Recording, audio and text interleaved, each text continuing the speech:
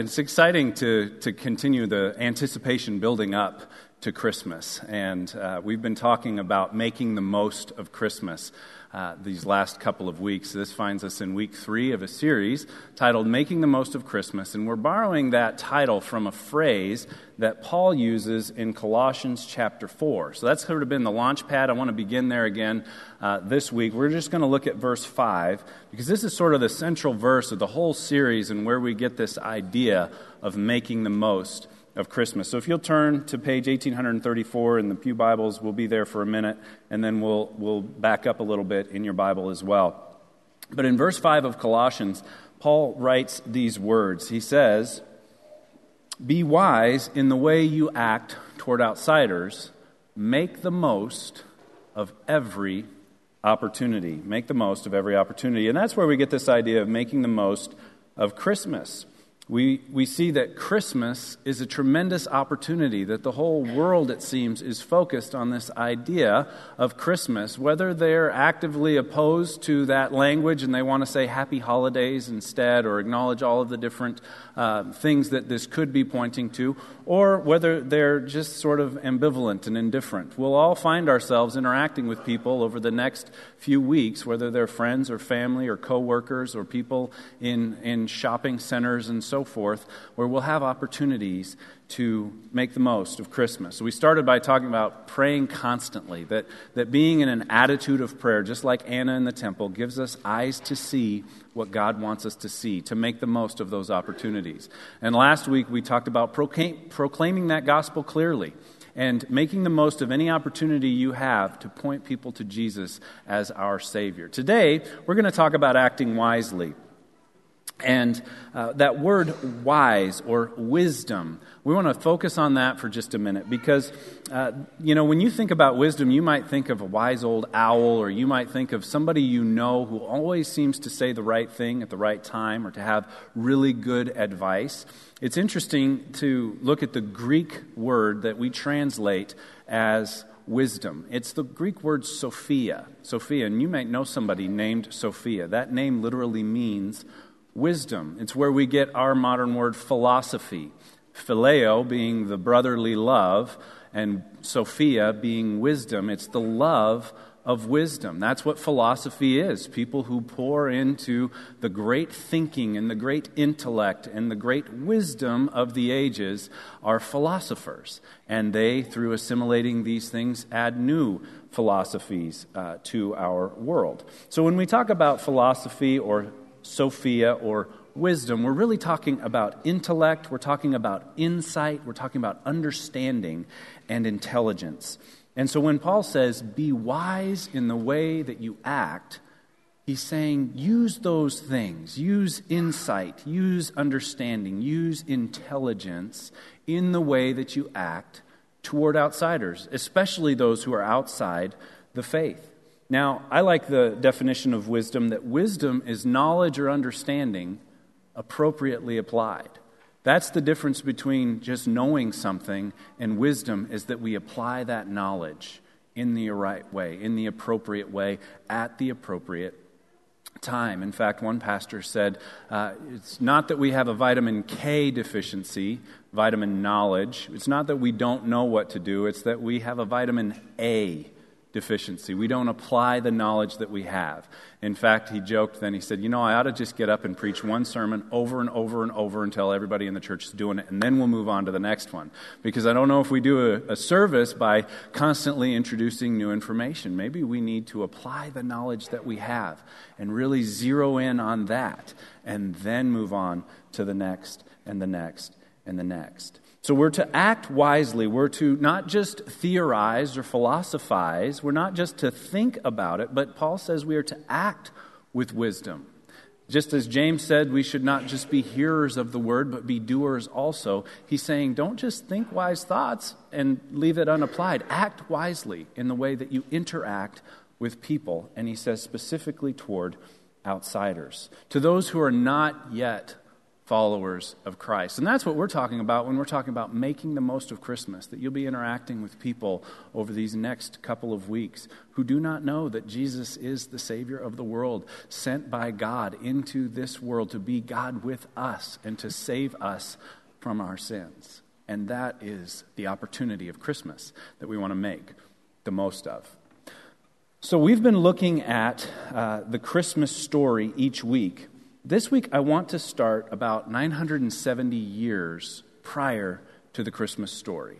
I want to start way back, about 3,000 years ago, with a story of somebody who is hailed as the wisest person who ever lived. We're talking about Solomon.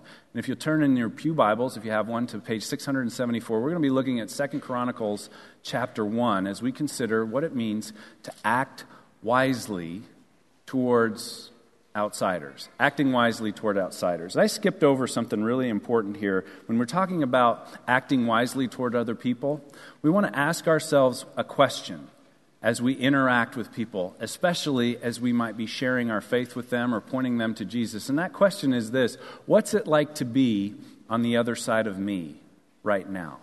What's it like to be on the other side of me right now? Because sometimes, even well-intentioned, we can become a little aggressive or a little judgmental or a little condemnatory, making condemnation sort of what comes from us as we share.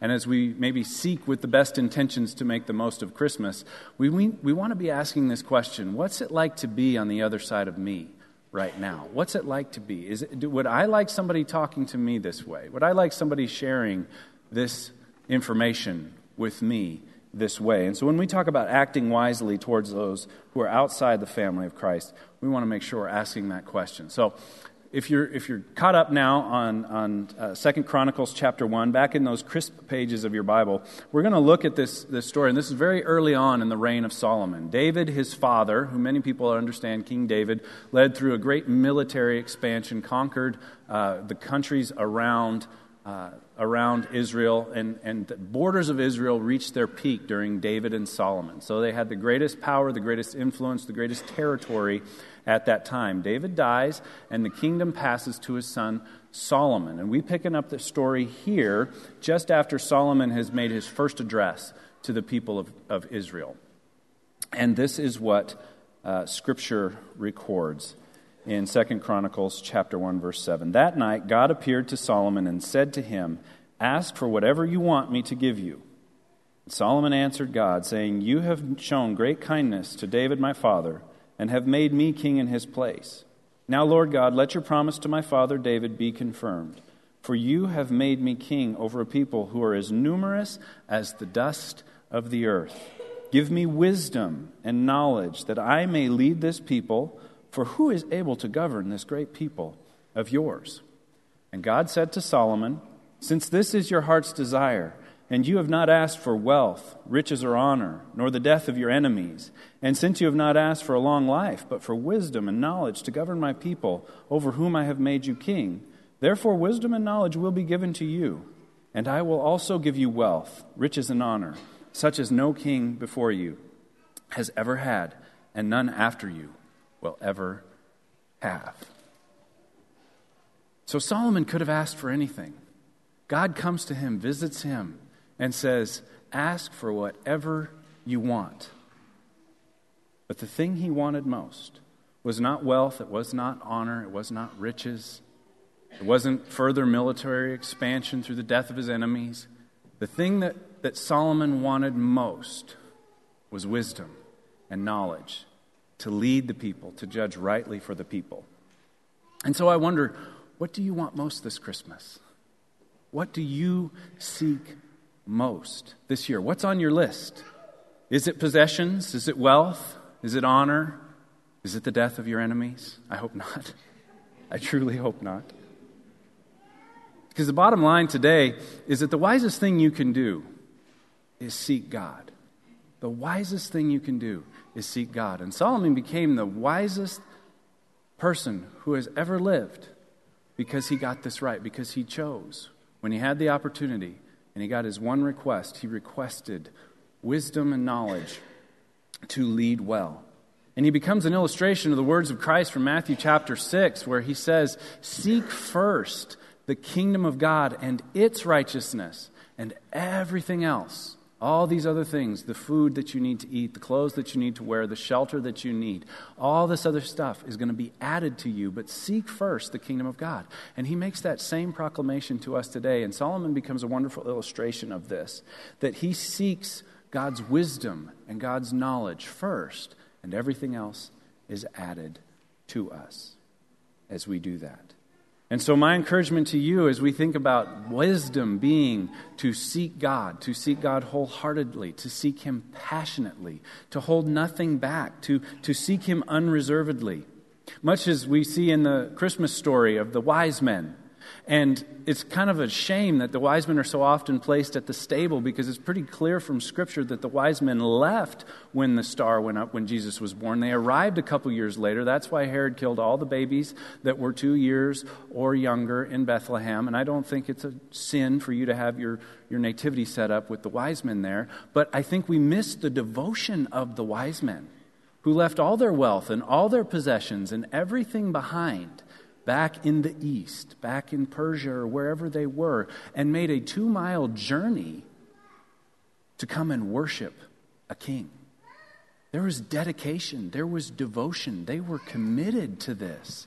And we refer to them appropriately as wise men because they forsake all else and pursued Christ wholeheartedly and passionately. And they exhibited wisdom in the way that they responded to Herod and to the different events that played out in front of them. And they left by a different way so that the Christ child would be safe and would be able to leave and go and make their escape to Egypt. And so we see these wise men sort of exemplifying this in the Christmas story. And I love the piece of art that you see sometimes in Christian bookstores or things like that says, wise men still seek him. Wise women still seek him. Wise churches and wise families and wise businesses still seek him. They still put him first. They still leave the things of this world behind and seek him on a regular basis. And they are pointing us to that reality today. And Solomon becomes a wonderful example of this, of seeking Christ. So to come back to our central verse today, Colossians 4:5, where he says, "Be wise in the way you act toward outsiders." When we think about being wise in the way we act towards outsiders, we seek God first. We seek his glory first. We're ambassadors for Christ. Last week we talked about this idea that Christmas is all about God's glory and your peace. Your peace with him, your peace with each other, and your peace with yourself.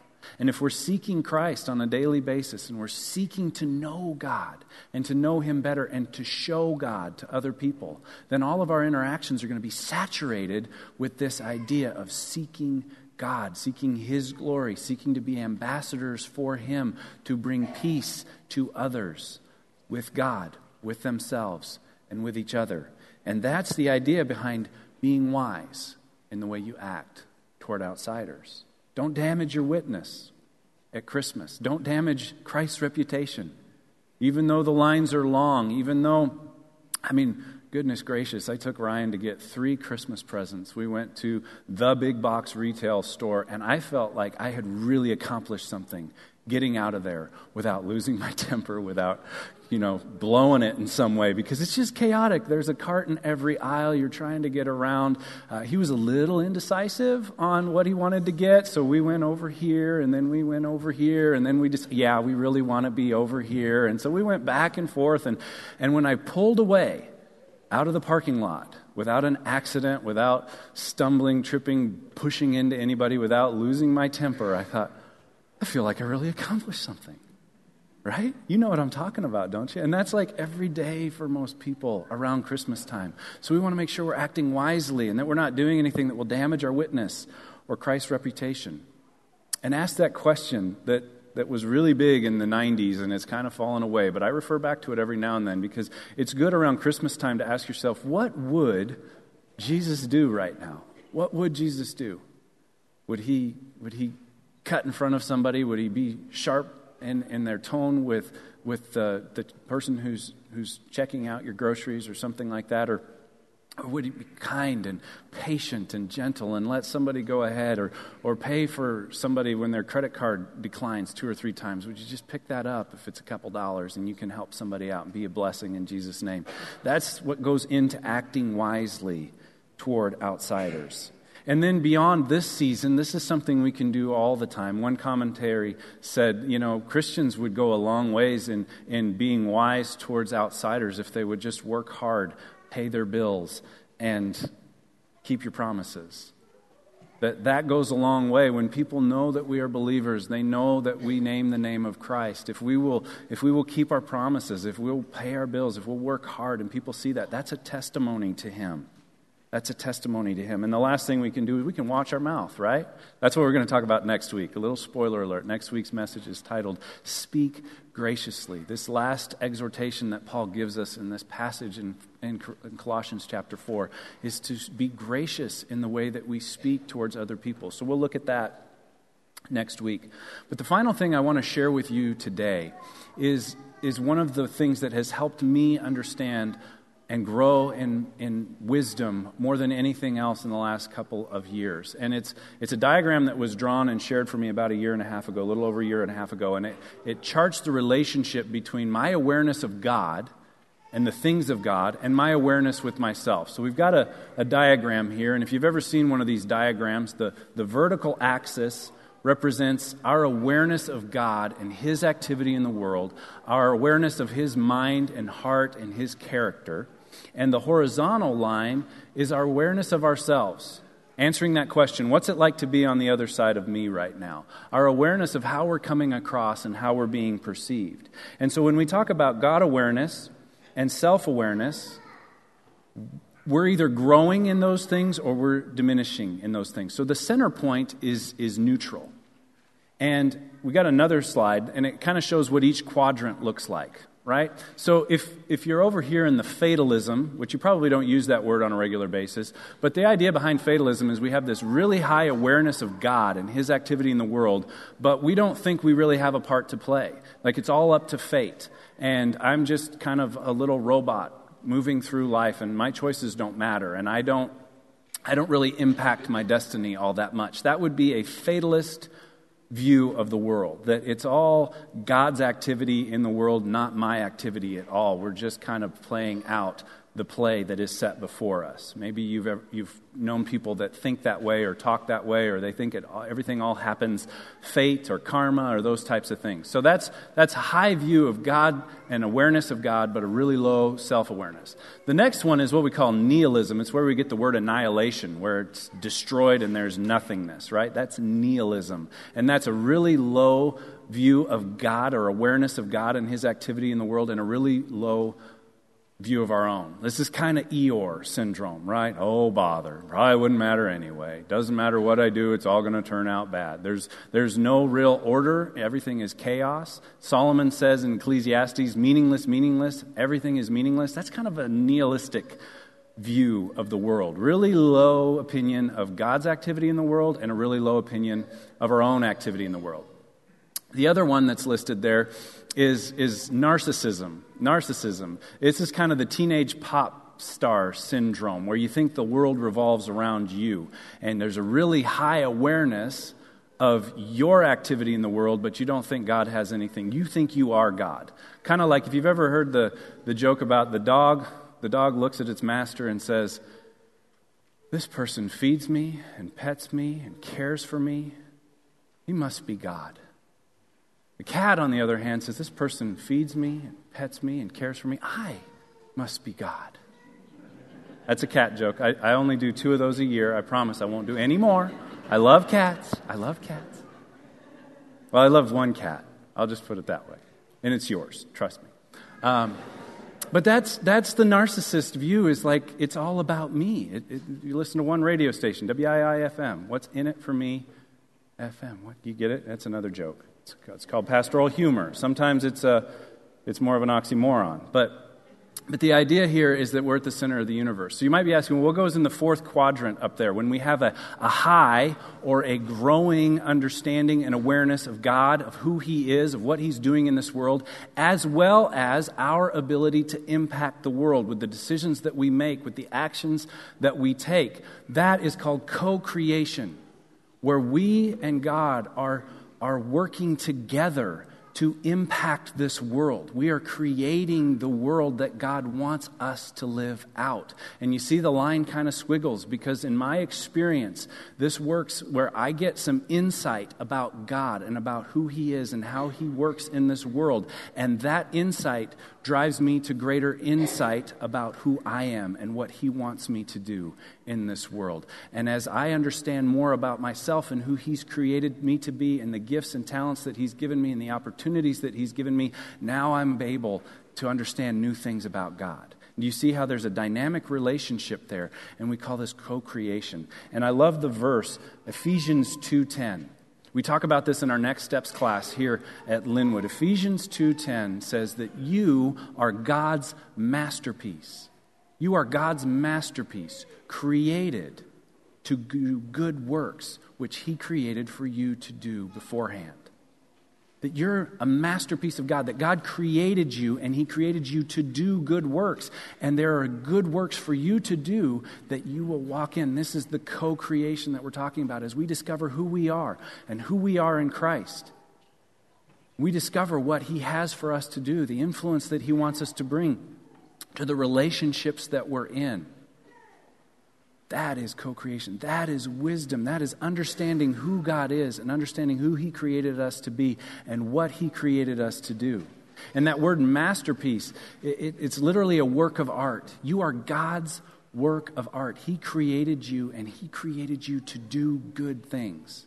And the wisest thing that you can do is seek Him and seek to understand who He created you to be and what He created you to do so that you can get busy doing it. The theologian Craig Barnes has said, and this summarizes the whole thing, you can only surrender what you know of yourself to what you know of God.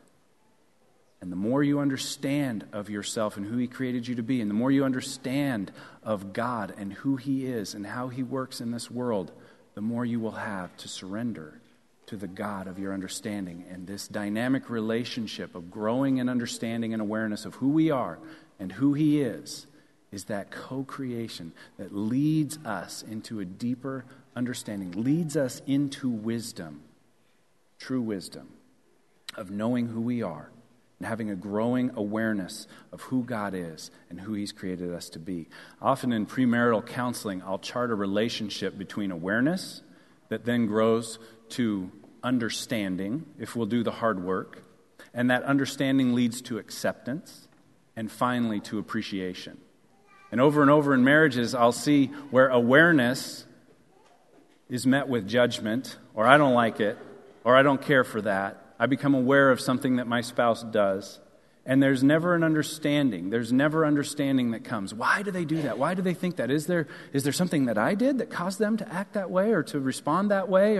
Or is there something that happened in their past or maybe from their family of origin? And so we spend time understanding that and building communication tools around this idea that what we become aware of leads to understanding, leads to acceptance. And when we accept it, then we can appreciate it. And we can say, oh, that's really a gift that God brought the two of us together so that we would benefit from each other, that we would grow together through awareness, understanding, acceptance, and appreciation. And that's what we're talking about here, that we are in this relationship with God, that we grow in awareness with Him, we'll grow in understanding with Him, we'll grow in acceptance of who He is and who He created us to be, and finally, we will appreciate Him in new ways and appreciate the work that He has given us to do in new ways. And we'll increasingly surrender ourselves to God. That's the bottom line today, is the wisest thing that you can do is seek God. And so you might be asking, well, how do I do it, Pastor Mark? How do I seek God? Don't just tell me what to do, tell me how to do it. And so I want to apologize just a little bit on the front end, because if you're like me and you see somebody on Facebook or something that loses a bunch of weight, you always want to know what they did, right? How did you lose all the weight? You want the silver bullet, right? You want the magic pill. You want whatever it is. You want it to be cheap. You want it to be easy. But you'll notice, if you're like me, you'll notice that over time, the people who lose the weight and keep the weight off do two things differently, don't they? Diet and exercise. I remember asking people, don't tell me diet and exercise. Tell me something else, please. I need it to be something else, because diet and exercise and changing your lifestyle, that's hard. Well, it's kind of like that with knowing God and really seeking God. It comes down to prayer and reading His Word. Prayer and reading His Word and changing your lifestyle. Not a gimmick, not a one time I'll do this and it'll all be better, but like changing your lifestyle. Growing spiritually has to do with spending time in God's Word and spending time in prayer. And spending time visiting with God about what He's showing you, about what's going on in your world. And there are all kinds of ways to do this, but at the heart of all of them are going to be His Word and His prayer. They're kind of like the diet and exercise of your spiritual health. You've got to spend time in His Word. You've got to spend time in prayer. And once you're doing that, then you can move on to the other things, to studying and fellowship and community and worship and all of that. But if you're coming here and you're showing up on Sunday morning, but you're not spending time in God's Word every day, you're missing tremendous opportunities to seek God, to really put Him first. Now, I'm a morning person, so I do this in the morning. Maybe you're not a morning person. Maybe getting up and trying to read Scripture and pray is going to put you right back to sleep. Maybe you're a night owl. Well, whatever the best time of your day is, spend it with God. Figure out what it is. For me, it's the morning. I get up early, I have a cup of coffee, I spend time reading the Word, I spend time in prayer, I spend time journaling, I spend time reading devotionals and studying for messages and things like that. And it's the best time of my day, and I intentionally spend it with God. If the last little bit of the day is the best time for you, and you're a night owl, and that's really when you're firing on all cylinders, then be intentional about carving out time at the end of your day to spend with God. Maybe you peak around noon, and you could intentionally set aside time in the middle of your day, over your lunch hour or something like that, to spend time with God. But seek Him. Seek Him through His Word. Seek Him through prayer. Then study and journal and fast and give and serve and find places where there's silence and solitude for you to connect with God individually, but also corporately. Spend time in worship environments and in Bible studies and in community groups and in fellowship and serving together with other people. These are all ways that we seek God. These are all ways that we grow in understanding of who He is and what He's created us to do. And if you'll do that, you'll find yourself acting wisely toward those who are outside. And maybe you're already there, and you can come along and you can encourage somebody. You can say, hey, let's do it together. Let's hold each other accountable. I'll put it in my phone to ask you what you read today, or find some way to come alongside and encourage somebody else this Christmas. Maybe that's how you can act wisely, is by impacting and helping somebody grow in their awareness of God and their awareness of themselves. So that's my prayer for you today. That's my prayer for us as a church, that as we close the door on 2018 and begin opening the door on 2019, that we'll be a people who are seeking God wholeheartedly and passionately and are worshiping Him in the best part of our day. You're going to have an opportunity to respond. You can respond where you're seated. You can come to an altar. You can pray here in the center two altars, and you'll be left to pray by yourself. If you'd like somebody to pray with you or pray for you, you can go to one of the outside two altars over in the wings there. Somebody will come put a hand on your shoulder and pray for you. But however you choose to respond, I pray that whatever the Spirit has tapped you on the shoulder and kind of given you that little feeling, that little, like maybe that was for me, that's called conviction, and He wants you to respond in faith to that, and to believe that if you make a change, something will be different because you came to church today. And that's my hope and prayer every week when we gather, is that you will be different on Monday because you came to church on Sunday. Would you bow with me as we pray today? Heavenly Father, we thank You for Your word, Lord. We thank You for the invitation that's always extended to us to seek You. And Your word tells us that when we seek You with our whole heart, we will find You. We will grow in our awareness of You and Your activity in this world. We will grow in awareness of Your purpose for our lives. As a wise man once said, it's not how hard we try, it's how easy it becomes to follow you, Lord. May we be a people who pursue you wholeheartedly, and may it become as natural as breathing in and breathing out, to go through each day seeking you, seeking your glory, and working together with you to impact this world. It's in Jesus' name we pray. Amen.